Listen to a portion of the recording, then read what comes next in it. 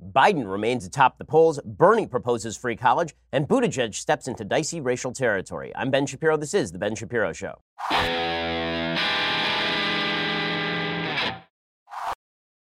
And Triple B today, Biden, Bernie, and Buttigieg. Oh, good times as the debates approach. We'll be getting into all of it shortly. First, when you're seeking to hire a president, sometimes you make bad decisions. And when you're seeking to hire an employee, sometimes you make bad decisions too. Well, there is one way that you can stop making bad decisions. This is where ZipRecruiter comes in. Hiring used to be hard. Not anymore. When someone makes the slightest, most minor, insignificant mistake here on the Ben Shapiro Show, they know they can easily be replaced thanks to ZipRecruiter. ZipRecruiter.com/dailywire is the way that you access ZipRecruiter. ZipRecruiter will send your job posting to over 100 of the web's leading job boards. They don't stop there. As applications come in, ZipRecruiter then analyzes each one, spotlights the top candidates, so you never miss a great match. ZipRecruiter is so effective that 4 out of 5 employers who post on ZipRecruiter get a quality candidate through the site within the very first day. Right now, my listeners can try ZipRecruiter for free at this exclusive web address, ZipRecruiter.com/dailywire. That is ZipRecruiter.com/DAILYWIRE, ZipRecruiter.com/dailywire. ZipRecruiter is indeed the smartest way to hire. Go check them out right now. Don't be saddled with employees who don't match your expectations. Instead, go check out ZipRecruiter.com/dailywire. Okay, so the Democratic debates approacheth. The first one is tomorrow night on CNN. Ooh. And it's going to feature Elizabeth Warren and a cast of no-names. That's the first debate. The first debate is Elizabeth Warren, who is steadily rising in the polls, taking away Bernie Sanders' support, maybe rivaling Joe Biden at the top of the Democratic field. And no one else is on that stage. Like Cory Booker, I believe, is on that stage, and no one cares. No one has any interest in Cory Booker. No one has any interest in any of the other candidates. It's like Marianne Williamson and Eric Swalwell and the cast of thousands.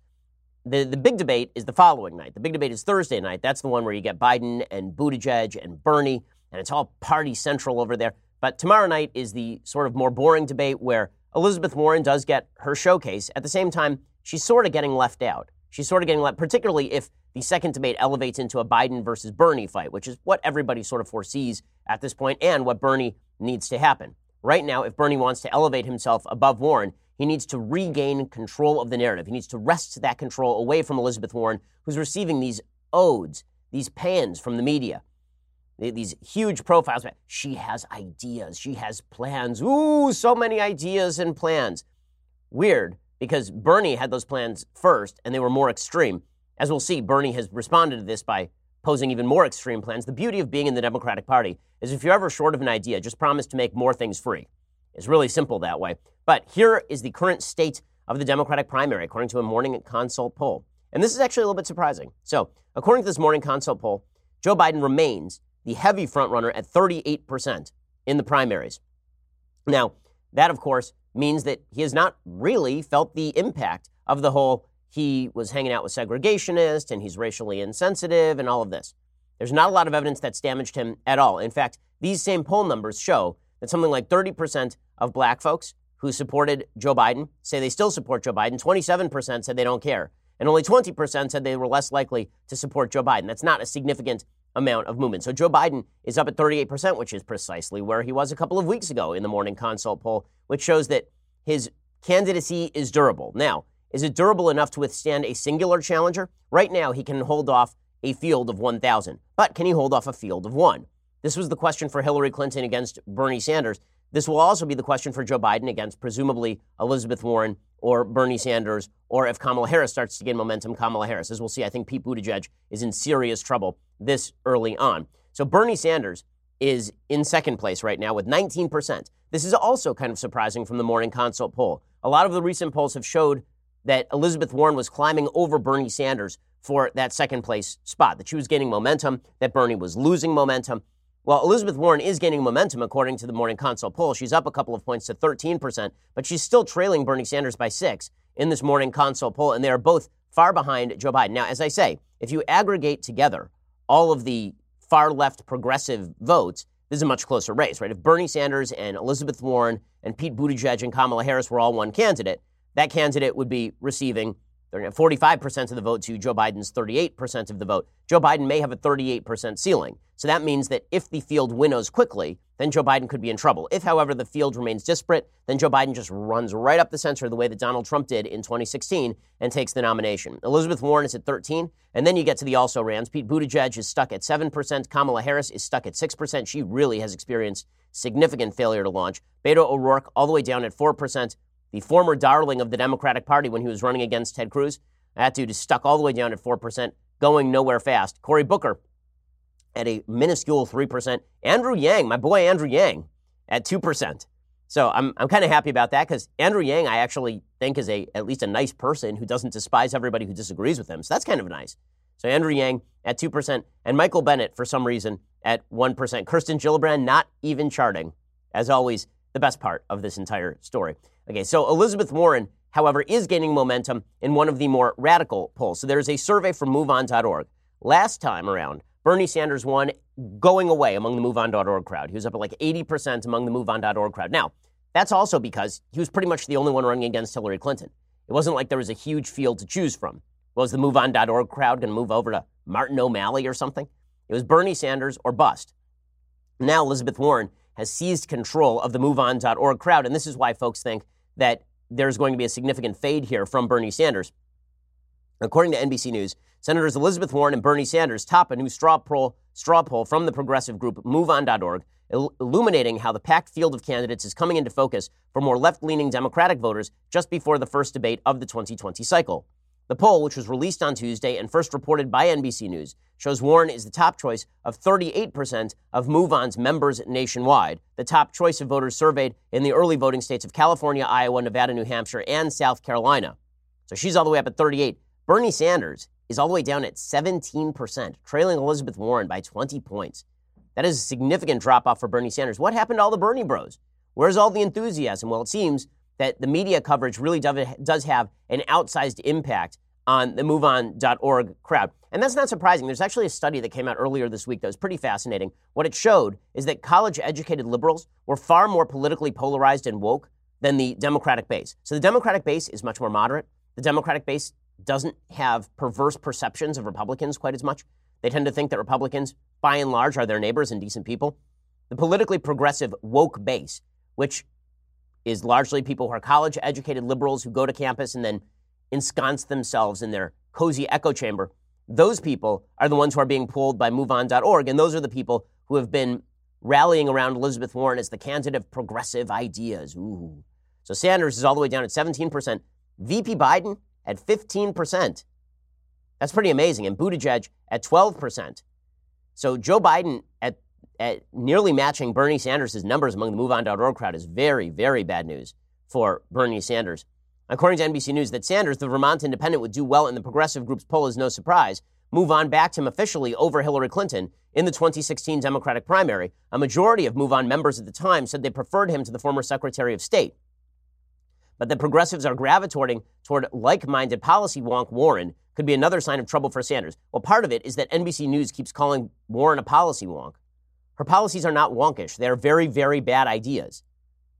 Now, overall, most Democrats are still not all that enthused about Elizabeth Warren. The polling numbers show why Biden is maintaining at the top of the polls. First of all, he does have the benefit of low expectations. Everybody expects that Joe Biden is going to gaffe nearly all the time. And so when he does gaffe, everybody goes, oh, well, that's old Joe. Over time, is that going to do damage to him? I think it will.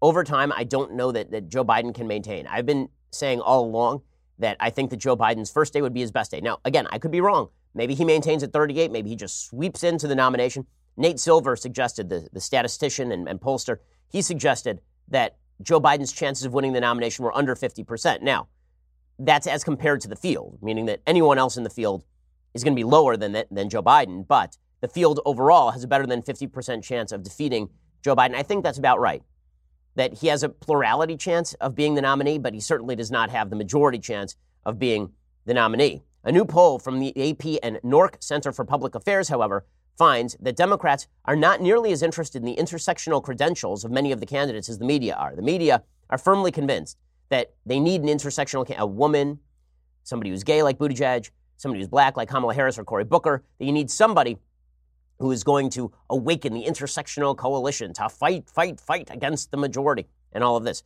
But most Democrats aren't super interested in that, according to the AP, which is why Biden continues to maintain and why Biden should not be backing down or cowering at charges that he is quote-unquote racist over old comments that were not in fact racist. The AP and Nork Center, they find that Democrats give a collective shrug to gender, race, and age as factors they are considering when supporting a candidate.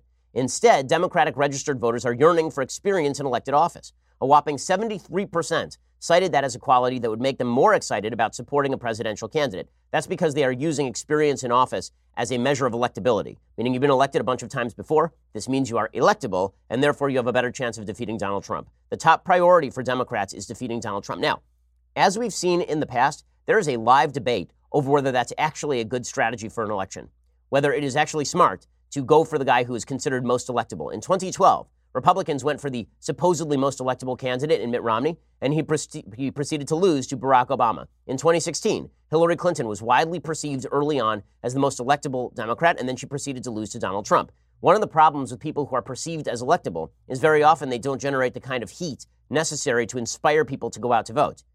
That may be true with Joe Biden. He could be falling into a Hillary Clinton sort of trap here, where people get comfortable, people think he's going to win, nobody's super enthused, but at least he's not Trump. That didn't work for Hillary Clinton, and you could see something similar happen for Joe Biden as well. 25 candidates, of course, are running for the party's nomination and include a very, very diverse field, but 4 in 10 Democratic voters said only that they would be excited about voting for a woman for president, as opposed to 73% who said that they were looking for experience in elected office. So here are candidate qualities that ignite excitement in Democrats. 73% has experience in elected office. Then it drops all the way down to 40. Is a woman. 38 has served in the military. 36% is younger. 26% has experience running a business. 26% black. 25% Latino. 20% LGBT. 20% shares your religious beliefs. By the way, that shows you something about the Democratic base at this point, that the same number of Democrats are interested in a candidate who shares their religious beliefs as are interested in a candidate who is lesbian, gay, or bisexual, or is transgender. 17% say would be interested in a candidate. That'd be a priority if the candidate were transgender. Yeah, that we'll see how all of this plays in middle America. But that's why they're favoring Biden at this point. Now, could Biden start to become the target? Absolutely. And we'll get to one article targeting Joe Biden in just a second. First, let me tell you something about the mattress I sleep on. It's so good that I got that mattress for my sister for her wedding.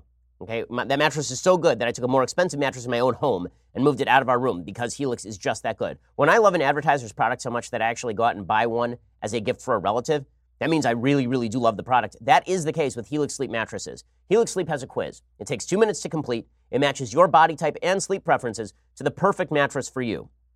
No matter how you sleep, on the side, on your back, hot sleeper, whatever, Helix can make what your body needs. Just go to helixsleep.com/Ben, take that 2-minute sleep quiz. They will match you to a customized mattress that will give you the best sleep of your life. For couples, Helix can even split that mattress right down the middle, providing those individual support needs and feel preferences for each side. They've got a 10-year warranty. You can try it out for 100 nights risk-free, so you got nothing to lose. They'll pick it up for you if you don't love it. You're going to love it. Helix is offering up to $125 off all mattress orders for our listeners. Get up to $125 off right now at helixsleep.com/Ben. That's helixsleep.com/Ben for up to $125 off that mattress order. The mattress is indeed fantastic. You have personalized everything else in your life. Why not a personalized mattress made for you? I mean, you're going to spend half your life on that thing, so go check it out right now. helixsleep.com/Ben. Okay, so as I say, Joe Biden is now the target. It's pretty obvious that he is the target. I mean, he's the front runner. And Matt Visor over at the Washington Post is going after Joe Biden for being Richie Rich. The headline, once the poorest senator, middle-class Joe has reaped millions in income since leaving the vice presidency. Now, here's the truth. I don't care if politicians make a lot of money after they leave office. I don't really see the problem with that, to be frank with you. He was the vice president of the United States. It seems to me that him making a lot of money on speeches, he should go for it. I mean, if that's what the market will bear, enjoy yourself, man. But the media aren't going to like this very much. They're going to go with he has to be a populist. Now, what's funny about this is that Elizabeth Warren is a very wealthy woman. Bernie Sanders is not impoverished. None of the top candidates, with maybe the exception of Pete Buttigieg, who I don't think is worth very much money, are worth a lot of money. Are worth no money. They're all worth a lot of money. But Joe Biden is going to be excoriated for this, as we'll see. So this article suggests the Georgian-style home, once from the front of a brick version of the White House, once belonged to Alexander Haig, the former Secretary of State. Nestled on a wooded lot in McLean, The nearly 12,000 square foot residence contains 5 bedrooms and 10 bathrooms, marble fireplaces, a gym, and a sauna. Surrounded by Washington elite and sitting high above the Potomac River, there is undeniable grandeur in the design of this home, said the British accented agent in a video released when it went on the market in 2015. This property makes an imposing statement with parking for over 20 cars and creates a perfect setting for the most lavish of events. I do love that they added that the person who made the real estate video is British accented. That means that they're evil. As we know from all the movies, every movie villain ever is actually British.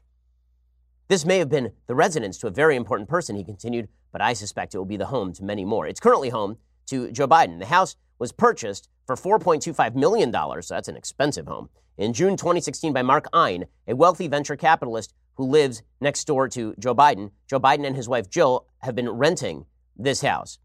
Now, this is a very cozy arrangement that we saw with Barack Obama, for example. Political backers buying a piece of property and then cutting sweetheart deals with politicians they support so the politicians can live there. Biden points out on the campaign trail he was often the poorest member of the U.S. Senate, and for at least a decade has referred to himself as middle-class Joe. I've always found this also a bizarre sort of brag. I'm confused as to why you not earning a lot of money is a brag. Like you being a poor senator, why is that better than you having earned a lot of money in the private sector by being a productive citizen and then going into public service? Like the idea that you are very wealthy and that you make a lot of money before you join the government, as opposed to, living off the government teat for 40 years. I'm not sure why that's a worse pitch than I'm middle class to poor because I've been working for the government my entire life. Since leaving office, however, Joe Biden has violated his own rules. He has enjoyed an explosion of wealth, making millions of dollars, largely from book deals and speaking fees that range to as much as $200,000 per speech, public documents show. As Biden traveled the country before announcing his presidential campaign this spring, his sponsors provided VIP hotel suites, town cars and professional drivers, chartered flights and travel expense reimbursements that for some of his appearances reached at least $10,000 per event, according to contracts obtained by the Post through public records requests. So what? I mean, it is amazing to me that I have to become a Joe Biden defender under these circumstances. So far, I've defended Joe Biden from the scurrilous accusation that he's a vicious racist, and now from the scurrilous accusation that, he spoke for people who are willing to pay him money. It's very bad. But listen, he's a progressive, so he deserves whatever he gets from his progressive base. And this is a guy who's railed against people who are wealthy, suggesting that they should pay more taxes to be patriotic. We can see how much Joe Biden paid in taxes over the past few years. Maybe he should pay more in taxes. The Washington Post found at least 65 instances in which Biden gave a speech or appeared at a book event. In at least 10 of those instances, he did not take a fee, though he was reimbursed for travel expenses. Biden's campaign said he has given less than 50 paid speeches, but declines to be more specific about exactly how many he delivered or how much he earned in total. Biden's campaign declined to comment on the record for this story. They have taken care to avoid the backlash that haunted Hillary during the 2016 Democratic primary because she gave private speeches to Goldman Sachs and other Wall Street interests. He only limited his appearances to less politically sensitive venues, public documents show. Biden has been renting the McLean home. He purchased another $2.7 million, 4,800 square foot vacation house near the water in Delaware to go along with his primary residence. The nearly 7,000 square foot lakeside home he built more than 2 decades ago in Wilmington, Delaware. So this is his third home. So he's living it up, man. Joe Biden really enjoying himself in his post-vice presidency time. Now, I don't really think that this matters very much, but for Democrats who hate wealth and think that being wealthy means that you're now evil, I guess that this is a bad thing. So Joe Biden is going to feel the impact of all of this. A review of his previous tax returns show that Biden's adjusted gross income at $215,000 in 1998, the first year he has made available. It remained in that neighborhood until 2009. By Biden's final years in office, the couple's gross income totaled about $390,000 annually, and they donated nearly nothing to charity. For the 10 years preceding 2008, they donated an average of $369 annually to charity. This is one of the beautiful things about being a Democrat. It means never having to give charity. It really is delightful to be a Democrat calling for everybody else to be patriotic and give more money to the government. Also, here is the change I found in my couch cushions, and I'm going to give this to a charity. For an average of $369 annually to charity, there was never a point in my adult life where I gave that kind of money to charity. I mean, I was making way less money than Joe Biden was here, and I was giving more. And I am not the ideal of charity. There are people who give way more in charity than I do. The total increased when Biden served as VP, with donation of book proceeds to charity, clothing to Goodwill, and other contributions. The 2015 forms show he has taken out a mortgage on his Delaware home in 2013. He also took out a line of credit on his home the next year. His Delaware estate became the source of income for several years. So they're doing well. They're doing well. In April of 2017, he signed a book deal that was worth $8 million, covering 3 books, 2 by the VP and 1 from Joe Biden. 2 of those books have been published to date. So high-income Joe, high-net-worth Joe, doesn't have the same sort of ring as middle-class Joe. And we'll see how Democrats try to exploit that, saying that Biden is out of touch. That'll be the pitch, right? Biden is out of touch on issues of race. He's old, and now they're going to say he's out of touch with the common man because he's rich. It'll be amusing to watch the fellow progressives make him their targeting, their target. It'll be very amusing to watch that, frankly. It is incredible to watch how far left the Democratic Party has moved. I mean, Joe Biden was on the progressive wing of the Democratic Party for many years, just as Nancy Pelosi was the leader of the progressive wing of the Democratic Party in Congress for many, many years, until AOC arose, at which point Nancy Pelosi became a moderate. The fact that Joe Biden is now considered the moderate in the Democratic Party is pretty astounding. It is a pretty astounding thing. In just a second, we'll get to Bernie Sanders, who's been stumbling along the way, and thus he has announced his new strategy, free crap for everyone. By free crap for everyone, he means that you and I will pay for the free crap he wants to give people in return for their votes. Bribery with taxpayer dollars. Fun and lucrative. We'll get to that in just 1 second. First, would you like to win a free gun? I mean, hell, who wouldn't? If you're a law-abiding citizen and you're somebody who knows how to use a gun, you should own a gun. If you answered yes, listen up. This is your last chance to do just that. I've teamed up with the United States Concealed Carry Association to give you the opportunity to win awesome guns, gear, and self-defense guides daily. This is the last chance to get 7 free chances to win $1,234 just for texting in. I'll repeat, you could win $1,234, the exact amount you need to buy a beautiful new 1911 just for texting in. There is no catch. As always, your information is kept safe. Text the word WIN to 87222 to see the gun and lock in your 7 free chances to win. The USCCA is committed to helping responsibly armed Americans. That's why they offer giveaways like this. But you need to hurry because it all ends on this Friday, June 28th. Text WIN to 87222 right this moment to enter. And as an extra bonus, the first 2,000 people to enter also will be sent a USCCA concealed carry guide completely free. By the way, it's a great organization. Text WIN to 87222. Get your 7 entries and free concealed carry guide. Text WIN to 87222, WIN to 87222. Okay, so Bernie Sanders looks to be on the ropes in this campaign. He's dropping in the polls. He's holding steady in a few of them at around 20%, but he is certainly nowhere near to challenging Joe Biden in supremacy in these polling numbers. He's basically getting doubled up by Joe Biden or surpassed by Elizabeth Warren.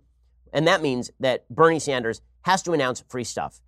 The time has come. It's time for Bernie Sanders to announce free stuff. So yesterday, he announced that he wants to cancel the entirety of all student loan debt in the United States and presumably also going forward. So this is going to cost like $3 trillion. He says that he wants to spend $1.6 trillion right now. The case that he made on Twitter was, if we can bail out Wall Street, then we should be able to bail out student loans. I love that kind of logic. If we can do this thing that no one liked and everyone thought was bad, then we can also do this non sequitur. Great argument. Here is Bernie Sanders yesterday on the lawn, on CNN, telling all the younger people, first get off my lawn, second I'm paying off your student loans.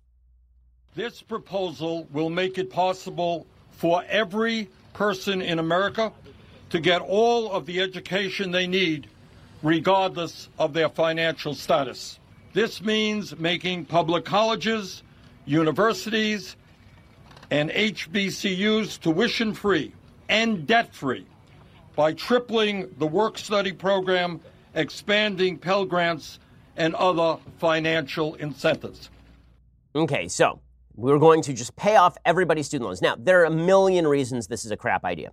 Reason number one, disproportionately, the people with student loans are people who are middle income and higher income, or who will be because they have college degrees. So you are now creating a regressive tax system whereby people who have either already paid off their student loans or people who didn't take student loans are paying for people who did take student loans. Second, you're incentivizing people to go to college without regard to their financial situation. And that's really stupid because the fact is that very often, if you're going to college to major in art history at the cost of $150,000, that's not a good deal for you, and it's not a good deal for the taxpayer. You should be going to college to learn a trade. And banks are a great way of telling you what exactly they think you're going to make coming out of college.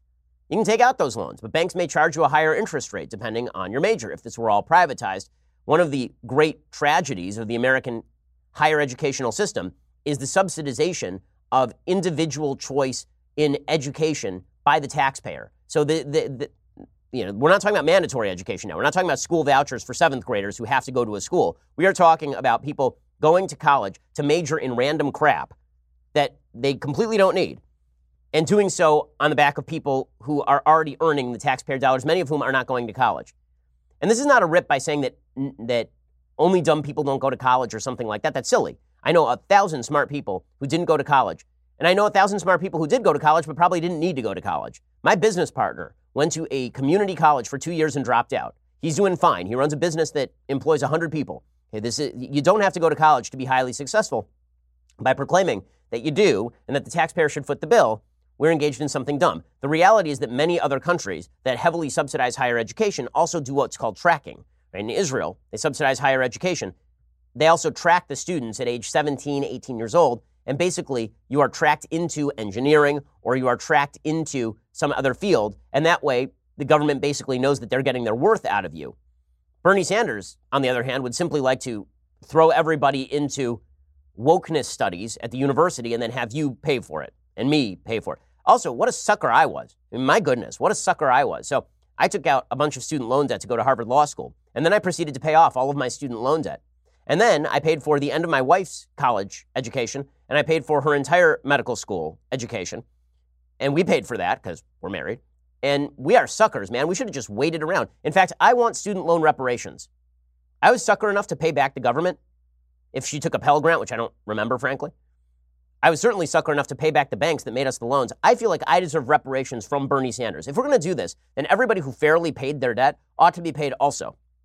Why is it only the people who didn't pay their debt who ought to be paid? So the more irresponsible you were with your debt in taking it out and then not paying it back, the more I'm supposed to pay for it, even though I already did my job by paying back my debt. Here's the thing. Monetary incentives help you structure your decision-making in a more beneficial way. If you think that there are no consequences to your actions, you are very likely to take more irresponsible actions. Responsibility comes with consequences. I talked yesterday on my radio show about the difference between carefree and free. Bernie Sanders seems to identify the two. The idea is that he wants you to be true freedom, he says, comes from economic security. No, true carefree feeling comes from economic security. True freedom comes in living like an adult where you bear the consequences of your actions. This actually incentivizes you to take more responsible actions. Bernie Sanders wants to disincentivize all of that. Bernie Sanders would like for everyone to have no incentive to be responsible. And you can see how this thinking leads to utter silliness. So the venerable Alexandria Ocasio-Cortez, who is just a crown jewel of intellect in the United States Congress, she was out there yesterday stumping for Bernie Sanders' dumb plan. And she says that she told a very, very sad story about a girl who got into a dream college, but she couldn't afford to go. My heart wept. I was mentoring this girl, this young woman. Her name was Andrea. She was about 3 or 4 years younger than me. And she had gotten into all of these prestigious universities, but she was given no student loan assistance. And she truly felt at 16, 17 years old, she felt that the decision of college was so important that she felt that she needed to consider taking on $250,000 worth of debt to go to college. And I think that in and of itself illustrates the absurdity of our education financing system. And that is wrong. It is not right. Okay, I have a question. Why is it wrong? So she had to consider whether to take out debt to pay for an education that would presumably give her a calling card so she could make more money afterward and then pay back the debt. This is how loans work. When you take out a mortgage for a house, it's because you think that the house is either going to accrue in value or you're going to pay off the mortgage. You don't just take on, you know what my dream house is? My dream house is Joe Biden's current house. That sounds like a great house, right? 12,000 square feet, $4.25 million on the open market. Sounds pretty fantastic. You know what I'm not going to do? Go buy that house. Not only because Joe Biden is living there and might go out on a balcony and shoot a shotgun into the air or something, but also because I can't afford that house, right? Why would I go and buy a house I can't afford? Making responsible financial decisions is part of being an adult. You know, I have lots of dreams. I have a dream that the media will objectively cover AOC's stupidity. That's not going to happen either, right? Not all dreams come true. Reality doesn't fulfill all of our dreams. But it seems to me that suggesting that there's something broken in our finance system, there is, by the way, something broken in our student loan finance system. And that is the involvement of the federal government in the first place, which has led to a radical increase in the number of people trying to get into college, which has led to a radical increase in the number of administrators, not a radical increase in supply, and thus a rising price. That's dramatically rising prices in the student loan markets because of federal subsidies. That's why you're seeing these rising prices. But if the idea is that this poor girl got into a college and then had to take out student debt, which presumably she will then pay off, maybe she should assess whether it is worth the debt or not. The fact that we take it for granted that it is worth the debt to go to college is very silly. It's very silly. We do this all the time in our lives. But you wouldn't do this with a mortgage. You wouldn't. You wouldn't do it with any other form of debt. You wouldn't say, listen, my dream is to own that enormous house right there, and so I'm taking on $4 million of debt on a $100,000 salary. You wouldn't do that because this would make you a fool. Why people do it with college is just because there's been a lie that's been promulgated by our media and our politicians that if you go to college, you are instantly guaranteed a six-figure income when you come out, no matter what garbage you major in. And it's silly, and it's stupid, and it's counterproductive. Okay, in just a second, I'll show you more foolish lines of thought from illustrious members of our Congress on student loans. But first, let me tell you about the best suit that I own. The best suit that I own is an Indochino suit. It was customized. It was made just for me. There's no reason for you to buy a suit off the rack. Just go get a fantastic personalized suit from Indochino. They make suits and shirts to your exact measurements for an unparalleled fit and comfort. I mean, these are good-looking suits. They have an attention to detail you're just not going to find at department stores. If you're in the middle of planning a wedding, they have tons of options for people looking to outfit their wedding party.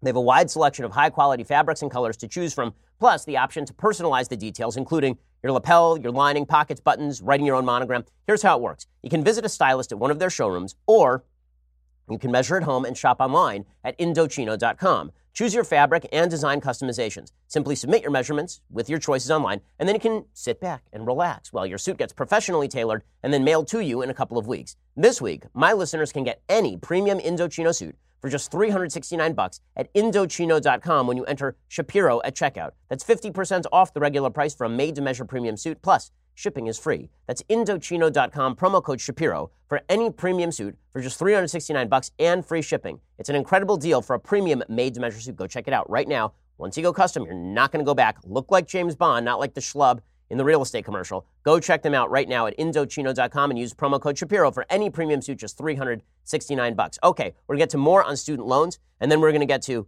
Joe Biden, who continues to fight back against Bernie Sanders. We'll see if he succeeds, and Pete Buttigieg running into some trouble. Get to all that. First, you have to go subscribe over at dailywire.com. Go do that. $9.99 a month. You've heard the spiel before. $99 a year gets you this, the very greatest in all beverage vessels.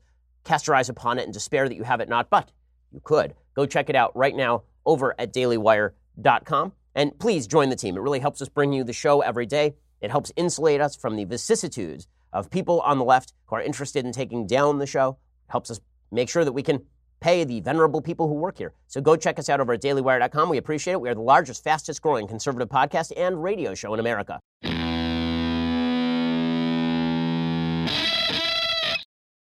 Okay, AOC wasn't just telling sad stories about others. No, AOC had a sad story about AOC. A very sad story about AOC, despite the fact that AOC is the youngest elected member of Congress, despite the fact that AOC is completely unqualified for her position on any intellectual or governmental level, despite the fact that AOC earns close to $180,000 a year and lives in a luxury apartment in Washington, D.C., she's a victim, don't you know? And she's a victim because she has student loan debt. Ooh, just like a lot of people, she has student loan debt. And this means that she has been victimized by the system. The system's bad. How do we know the system is bad? Listen to her case for why the system is bad. And let's see if you can spot the logical flaw in what she's saying. I will be completely honest. I will disclose my personal stake in this fight because I have student loans too. And I think it's so funny. A year ago, I was waiting tables in a restaurant, and it was literally easier for me to become the youngest woman in American history elected to Congress than it is to pay off my student loan debt. Okay, she is so unbelievably whiny. I'm sorry, stop bitching for a second. I mean, stop complaining. Like, that's so unbelievably whiny. I have student loan debt, poor little me, and therefore bail me out. I mean, talk about a privileged mentality. I voluntarily took out student loan debt, And then I use my college degree to brag about how smart I am because I have a degree in international relations where apparently I learned things like Jeremy Corbyn is wonderful and we have concentration camps on the border. And also I have a minor in economics where I learned things like capitalism is very bad and also it's some sort of oppression to grow certain types of vegetables in Brooklyn or something. And then she stands around talking, oh, poor little AOC. The heart weeps. Oh, we all have to. Okay, so if her contention is that it was easier for her to get elected to Congress than to pay off her student loan debt, this is an excellent case for her not being in Congress. It's an excellent case. And I will tell you why. If you are unable to pay off your student loan debt, I have a proposal. If you are unable or unwilling to pay off your student loan debt, you should not be a representative in the public sphere. Number one, you got skin in the game and you're bailing yourself out. So if you're bailing yourself out, that's not great. That's not a great thing. Because here we're not talking about you keeping more of your own money. We're talking about you being forgiven debt that you voluntarily took out. She's basically Michael Scott in The Office, running out in public shouting, I declare bankruptcy. It's ridiculous. Like, if you can't pay for your student loan debt, don't take it out. And also, your voters should know that, like, really, if it was easier for you to be elected to Congress than to pay off your student loan debt, that doesn't say a lot about you. Maybe you should have worked on paying off your student loan debt like a responsible human being. By the way, how much of that $175,000 to be in Congress, which is basically a part-time job, doesn't sound bad to me. Seems like you could pay your student loan debt off right now instead of asking me to pay off your student loan debt, lady. Really ridiculous. Okay, and then finally we have Ilhan Omar. So Ilhan Omar, who may or may not have once married her brother, this is still under dispute according to the Minneapolis Star-Tribune. She says that, don't worry guys, don't worry. Student loan debt, this isn't to give away to the rich. We need to do it right now. It's not a giveaway to the rich to give a bunch of people who graduated college and voluntarily took out debt forgiveness for their loans, as opposed to, low-income people who have to take out loans from payday lenders and stuff. No, we should definitely make sure that people who graduated from Harvard with $200,000 in debt, that their loans must be paid off. That's not a giveaway to the rich, says Ilhan Omar. What my bill does is simple as it is revolutionary, as Senator Sanders says. It cancels all of 1.6 trillion student loan debt. No exceptions, no questions asked, full cancellation. You might ask, why full cancellation? What about the people who can pay off their student debt? Well, let me say this. The children of Donald Trump aren't asking or taking out student loans. Canceling student debt is a problem of the poor and the middle class, not of the rich. Okay, that's absolute, utter horsepucky. It's absolute nonsense. You know the reason it's absolute nonsense? Because many rich people do take out student loan debt, specifically because they want their kids to have to pay off the debt. Okay, also, many people take out student loan debt because the student loans are actually really low interest rates. So it doesn't make a lot of sense to pay cash out of pocket now when you could incur a low interest rate over time.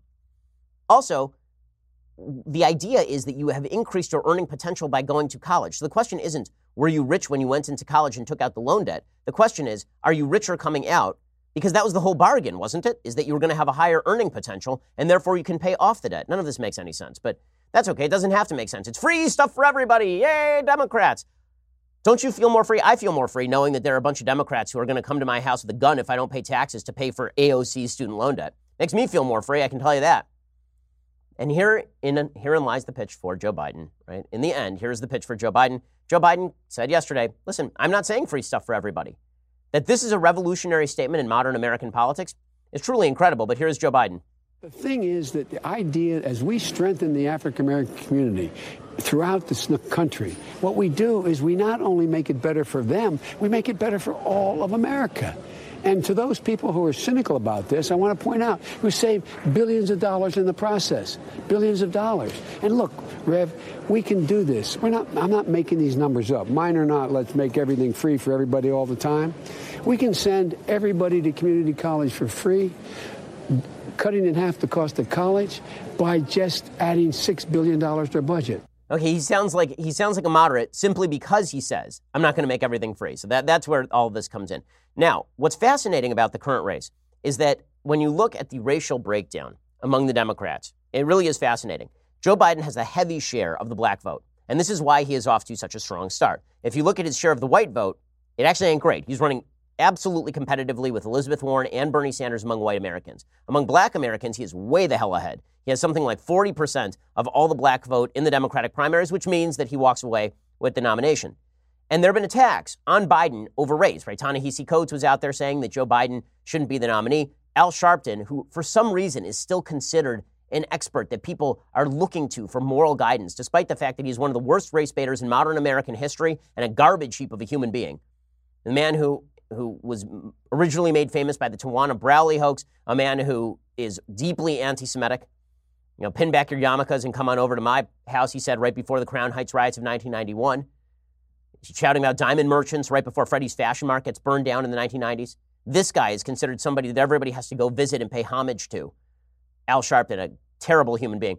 Well, Al Sharpton last night said that Joe Biden needs to apologize for suggesting that he has to work with people with whom he disagrees, including in the past segregation of senators. Here's Al Sharpton ripping on him. It's had no effect whatsoever, none.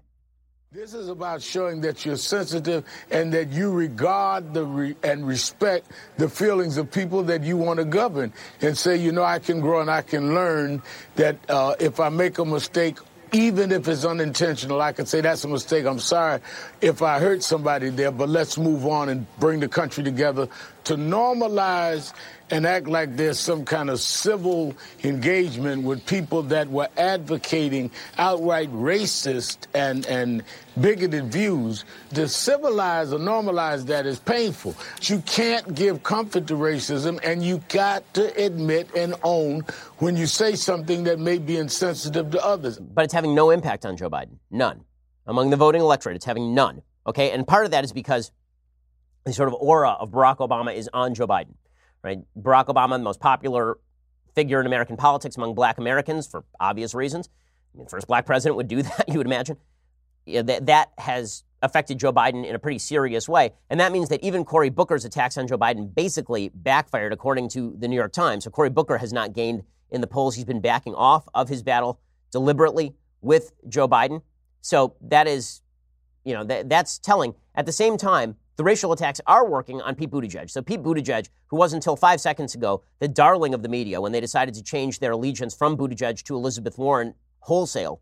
Now, Pete Buttigieg has been confronted by angry protesters in South Bend, Indiana, after a black man who was allegedly breaking into cars was confronted by police, turned around, allegedly was carrying a knife. There's no dash cam footage or camera footage from body armor or anything from the police. And he was shot by a police officer holding a knife, allegedly. That's all the available evidence. Just because there's a lack of tape does not mean that there is a falsification of evidence. It just means there's no evidence from the tape. So that's what we know. Well, Pete Buttigieg went back to South Bend, Indiana to deal with this, and then he just got shellacked by his own citizens, and the media are burying him. Let's give him a moment. Okay. Okay, so hold on. Mayor, when that young man got killed over there, ran over at the stoplight, what did you say? What did you say, Mayor? You dang near blamed him. How can we supposed to trust you? These people is unheard, and that's why y'all getting the reaction y'all getting. So stop telling people shut up. Stop telling people how to feel. Because I'm not feeling the same way we feeling. I've been fighting the same fight with these people for 6 years. I had to stop New Black Power because we got retaliated against. How can we trust y'all? When we get retaliated against for fighting against y'all, how can we trust y'all? Okay, so The View went after him wholesale yesterday, and I think that this is indicative of where the Democratic mindset is going with Pete Buttigieg. The party's over. The thrill is gone. Here's Joy Behar going after Pete Buttigieg. Mayor Pete, fix what's going on in South Bend. I think they have 100,000 people there or something. Yeah, I don't remember what they said. It's small. Somebody will tell you in your ear. But it's a small population. Do your job first there and then run for president. Yeah. He has had a problem with the African-American community in South Bend for quite some time. You have to feel this community's pain that you're representing. Yeah. And I thought he did a really piss-poor job of listening to those people in that town hall and feeling the pain. They let him know. Okay, so, I mean, people are upset with Pete Buttigieg, and it's not just The View.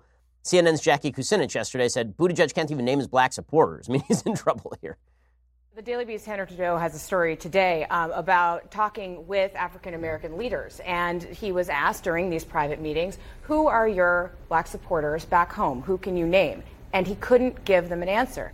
And it was an answer that he gave to several people that she spoke to. Mm-hmm. So that in and of itself, not being able to answer that question, is problematic, and it's making some of these folks that Hannah spoke to think that he's not serious and that he's kind of naive about his interactions with the African American community. And this, what's going on in South Bend, is underscoring that right now. So the attack is still useful, but it's only working on Buttigieg, not on Biden. Why? Because Buttigieg is an unknown. Biden has a long history. People have already made up their minds about Joe Biden. And this, in essence, is his greatest strength. People already have an opinion of Joe Biden. He was the vice president for 8 years. He is 100% baked in, kind of like Trump. That means that most attacks on him are going to fail. So that means that it's not about making Joe Biden into a 15% candidate. He's never going to be a 15% candidate. It's about tearing him down to 25%, 20%. If you get him down to 25, he's not the nominee. Because what you're going to start seeing is some of these Democrats start to drop out over time. Remember, we are a year and a half out, guys. I mean, it is June of 2019. The first primaries are not until, the beginning of February of 2020? So we are a solid 6 to 7 months away from the first primaries. That means that there are going to be some of these candidates who drop out. Their support is going to go other places. Biden's going to have to outlast a lot of folks. If his ceiling is really 38%, and we don't know where his floor is, let's say that his floor is somewhere in the 20s, this could turn into a competitive race still, because the best thing for Elizabeth Warren right now is for Pete Buttigieg to fall apart. If you're the last person standing in the progressive lane, you are the chief rival to Joe Biden. And then it's on. Alrighty, time for some things I like and then some things that I hate. So, things that I like. So, if you are a fan of the John Wick series, as you all know, I think that John Wick, in retrospect, some of the great movies in the history of mankind. The first 15 minutes of John Wick 3 is just nothing but pure wonder and joy. There is a movie that was made back in 2011. It's an Indonesian film, and it was directed by Gareth Edwards, who has gone on to direct the 2014 Godzilla, which actually is a really good film. It's very underrated.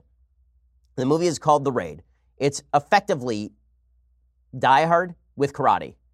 The entire premise is that there's a criminal who lives on the top building of the top floor of this building, and the cops go in and they have to get to the top floor of the building, dodging all of the criminals who live in the building and are directed by the criminal at the top. That's the entire movie. And it's a great elevator pitch, right? I mean, any movie that you can sum up in one, John Wick is like that. They killed his puppy, he kills everyone. That's the entire movie. Right? The Raid is like that, except it's got some of the best shot and directed action sequences I've ever seen. I mean, this is really well choreographed stuff. Here's a little bit of the preview. We won't play too much of it because it's in a foreign language, so for the audio listeners, it's not going to give you much.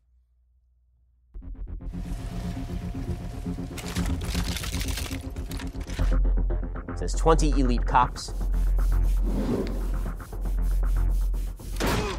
One ruthless crime lord. 30 floors of chaos. That's it. That's the entire pitch, guys. And the action sequences are just terrific. You've seen some of these actors in other things. So the guy who was sort of the breakout star from this ended up playing one of the parts in The Force Awakens. Actually, in Rogue One. He ends up playing one of the sort of jujitsu masters in Rogue One. The movie is really fun. It's really good. I look forward to watching The Raid, too. It's really funny. So I have a friend who works over at Vox named Jane Costin, and Jane and I disagree on an enormous amount about politics, but we have very similar taste in movies, and we were agreeing that this is one of the great films in the history of film, The Raid. So go check it out. It's available, I believe, on Netflix. Certainly it's available for rent on Amazon. If you're into good action flicks that are completely mindless, this definitely ranks. It's pretty phenomenal. Okay, time for some things that I hate. Okay, so the suppression of speech continues apace. Yesterday, James O'Keefe and his group over at Project Veritas unleashed video that showed a Google insider talking specifically about how Google has been manipulating its search results, how top members of the Google brass are interested in preventing another Trump election in 2020, and so they've been manipulating things from behind the scenes. The amount of trust in social media is declining rapidly, and thanks to videos like this, it definitely should. Here's a little bit of what it sounded like. They are a highly biased political machine that is bent on never letting somebody like Donald Trump come to power again. 2020 is certainly on top of now my old organization. Organization Trust and Safety is top of mind. They've been working on it since 2016 to make sure we're ready for 2020. Elizabeth Warren is saying that we should break up Google. And like, I love her, but she is very misguided. Like, that will not make it better. It'll make it worse, because now all these smaller companies who don't have the same resources that we do will be charged with preventing the next Trump situation. It's like Okay, so Jen Janai is the head of responsible innovation at Google, and she's making the case that you can't break up Google because if you have too many small companies, then those small companies won't be able to police and stop Trump in 2020 the same way that they couldn't stop Trump in 2016. I mean, this is ugly stuff, and this is going to grow. We're going to see more of this because basically the Democrats, the Republicans are militating, I think, wrongly in terms of government tactics, but the Republicans at least are militating in favor of these platforms being open. Democrats are trying to threaten these companies. They're going to break them up unless they shut down speech they don't particularly like.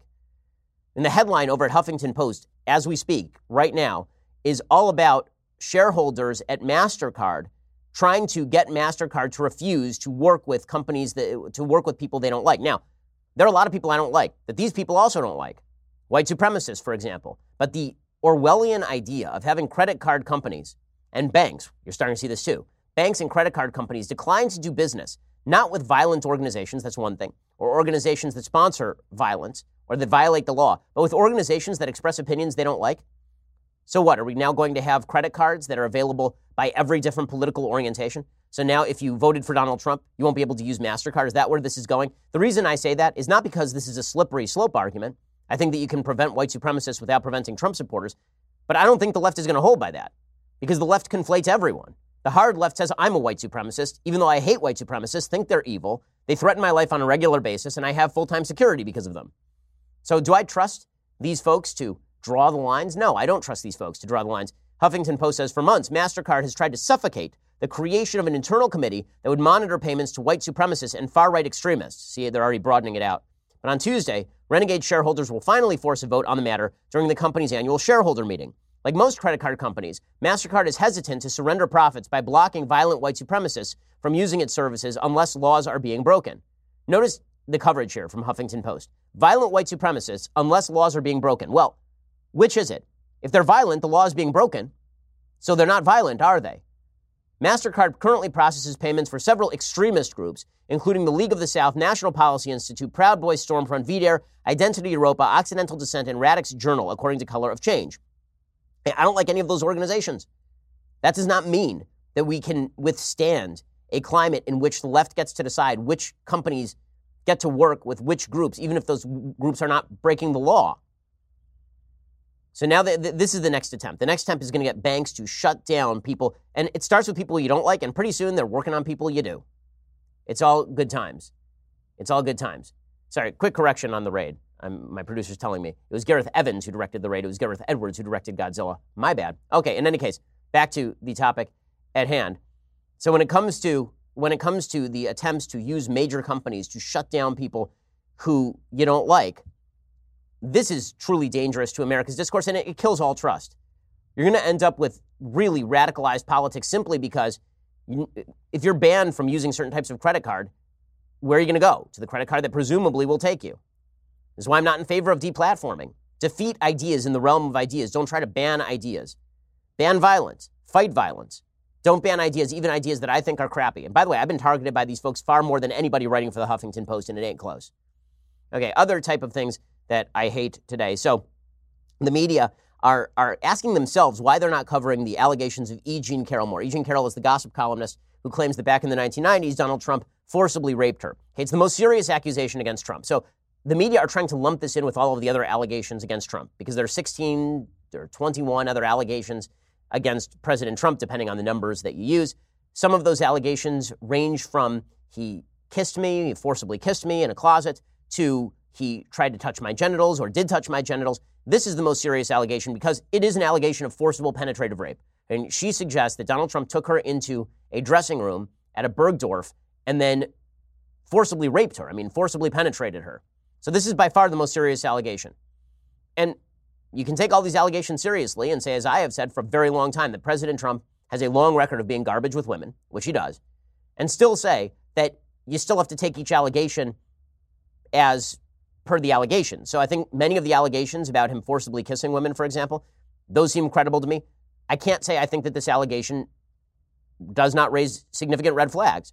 And the reason that it doesn't raise that I think it raises significant red flags is the behavior of E. Jean Carroll here does not bespeak a level of credibility. She took a picture on the cover of New York Magazine wearing the jacket she says that President Trump raped her in. She says she refuses to turn it over to police for DNA analysis so we can determine whether that is true or not. She said yesterday that she would not actually be attempting to push prosecution because it would distract from rape at the border or something. And then yesterday, she suggested she did something so bizarre on Anderson Cooper on CNN that Anderson Cooper had to randomly cut to a commercial. I mean, it was bizarre. It was weird.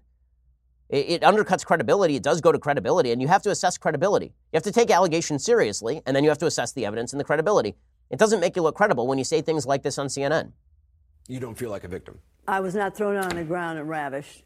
Which the word rape carries so many sexual connotations. This was not sexual. It hurt. But I think most people think of rape as it is a violent assault. It is not. I think most people think of rape as being sexy. Mm. Let's take a short break. Think of the fantasies. Mm. We're just going to take a quick break. If you can stick around, we'll talk more on the other side. You're fascinating to talk to. Anderson Cooper sinking into the ground, trying to escape via commercial. His producer's in his ear right there. You can tell the signs of it. I mean, make your judgment for yourself. But it is amazing to watch the media pretend that the allegations by this woman are as substantiated as some of the other allegations against Trump. And these are much more serious allegations than some of the other allegations. I mean, there is a level of seriousness that attends to penetrative, forcible rape that is not quite the same as he grabbed my face and kissed me on the lips at a public event, which are some of these other allegations. Nonetheless, there's Chris Cuomo, saying that this is super important. Why are we just brushing her off as just one more? That's the point. You can't brush her off as just one more. You have to assess the allegations on their own merit. What the Democrats and many in the media are trying to do is wrap this all up into a ball and say, okay, well, if he did X, then he did Y. He may have done Y. I don't know. You don't know. Nobody knows, except for E. Jean Carroll and Trump, presumably. But if the allegation is that he has done a lot of things before, therefore he did this thing, in court, we don't actually allow that. Evidence of past crimes is not actually admissible in court specifically because you're supposed to assess whether a thing occurred on the basis of whether the thing occurred. Here is Chris Cuomo, though, saying that we shouldn't just brush this one off. No one's brushing it off. But you do have to listen to what the lady's saying, and she is not helping herself here. This prominent journalist accuses the sitting president of rape. This is the most extreme accusation we've had against this president. And it has had almost no impact, really, on our dialogue. If people are so appalled by this president's nonchalance and the wild number of women who say they were attacked or assaulted, or in this case, raped, why isn't this most serious account to date? When others were covered in large ways, why is this not front page news? Okay, the answer is that it's not front page news, really, because this lady has undercut her own credibility a bunch of times. I mean, that's the real answer. The real answer is this would be front page news if she weren't going on national television and suggesting that she's not prosecuting because she doesn't want to distract from rape at the border. It would be front page news if she weren't coming out with a book next week after staying silent on this thing for 20 years, despite the fact that Trump was a public figure in the 1990s, remained a public figure all the way up to his presidency, and was hit with a wave of these allegations in 2016. And it would be front page news if she weren't going on Anderson Cooper and then saying that rape is sexy. And that she says, I wasn't thrown on the ground and ravaged. That is her actual allegation. Her actual allegation is that she was grabbed by the arms, that Trump held her against a wall and then ravished her, right? And then raped her. That is her actual allegation.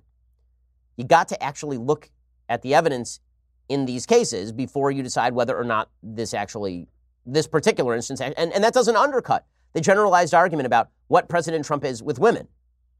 But the reason people are not taking this allegation with the same seriousness as some of the others in 2016 is because, frankly, some allegations are more credible than others. This one seems less credible to most people. I think that there's a reason why that is. And it's not simply political partisanship. Okay, we'll be back here a little bit later today with a couple additional hours of content, or we'll see you here tomorrow. I'm Ben Shapiro. This is The Ben Shapiro Show. The Ben Shapiro Show is produced by Robert Sterling, directed by Mike Joyner, executive producer Jeremy Boring, senior producer Jonathan Hay. Our supervising producer is Mathis Glover, and our technical producer is Austin Stevens, edited by Adam Sayevitz. Audio is mixed by Mike Coromina. Hair and makeup is by Jesua Olvera. Production assistant Nick Sheehan. The Ben Shapiro Show is a Daily Wire production. Copyright Daily Wire 2019. Hey guys, over on the Matt Walsh Show today, Santa Claus Sanders has landed on the roof, hopped out of the sleigh with his bag of goodies. This time he's talking about he wants to get rid of all student debt and make college free for everyone forever. What are the problems with that idea? Well, there are too many problems to list, but we'll go through as many of them as we can today on the show. Also, the NBA, speaking of bad ideas, is getting rid of the term owner because that term is racist, apparently. And they're replacing it with the weirdest, dumbest replacement you can possibly imagine. So we'll talk about that. Answer some emails as well today over on the Matt Walsh Show. We'll get to more on this in just 1 second. First, Pure Talk believes in American values, and that free should mean, like free. So when you switch to Pure Talk today, you'll get a free Samsung 5G smartphone. There's no foreign-line requirement, no activation fee, just a free Samsung that's built to last with a rugged screen, quick charging battery, and top-tier data security. Qualifying plans start at just $35 a month for unlimited talk, text, 15 gigs of data, and a mobile hotspot. Pure Talk gives you phenomenal coverage on America's most dependable 5G network. It's the same coverage you know and love, but for half the price of the other guys. The average family saves almost $1,000 a year. So I challenge you to choose a company that actually doesn't hate your guts and shares your values. Let Pure Talk's expert U.S. customer service team help you make the switch today. Go to puretalk.com/Shapiro to claim your eligibility for your free brand new Samsung 5G smartphone and start saving on wireless today. Again, go to puretalk.com/Shapiro to switch to my cell phone company. I've been using them for years. They're fantastic. You'll love them as well. Go to puretalk.com/Shapiro and claim your eligibility on that free brand new Samsung 5G smartphone. Start saving.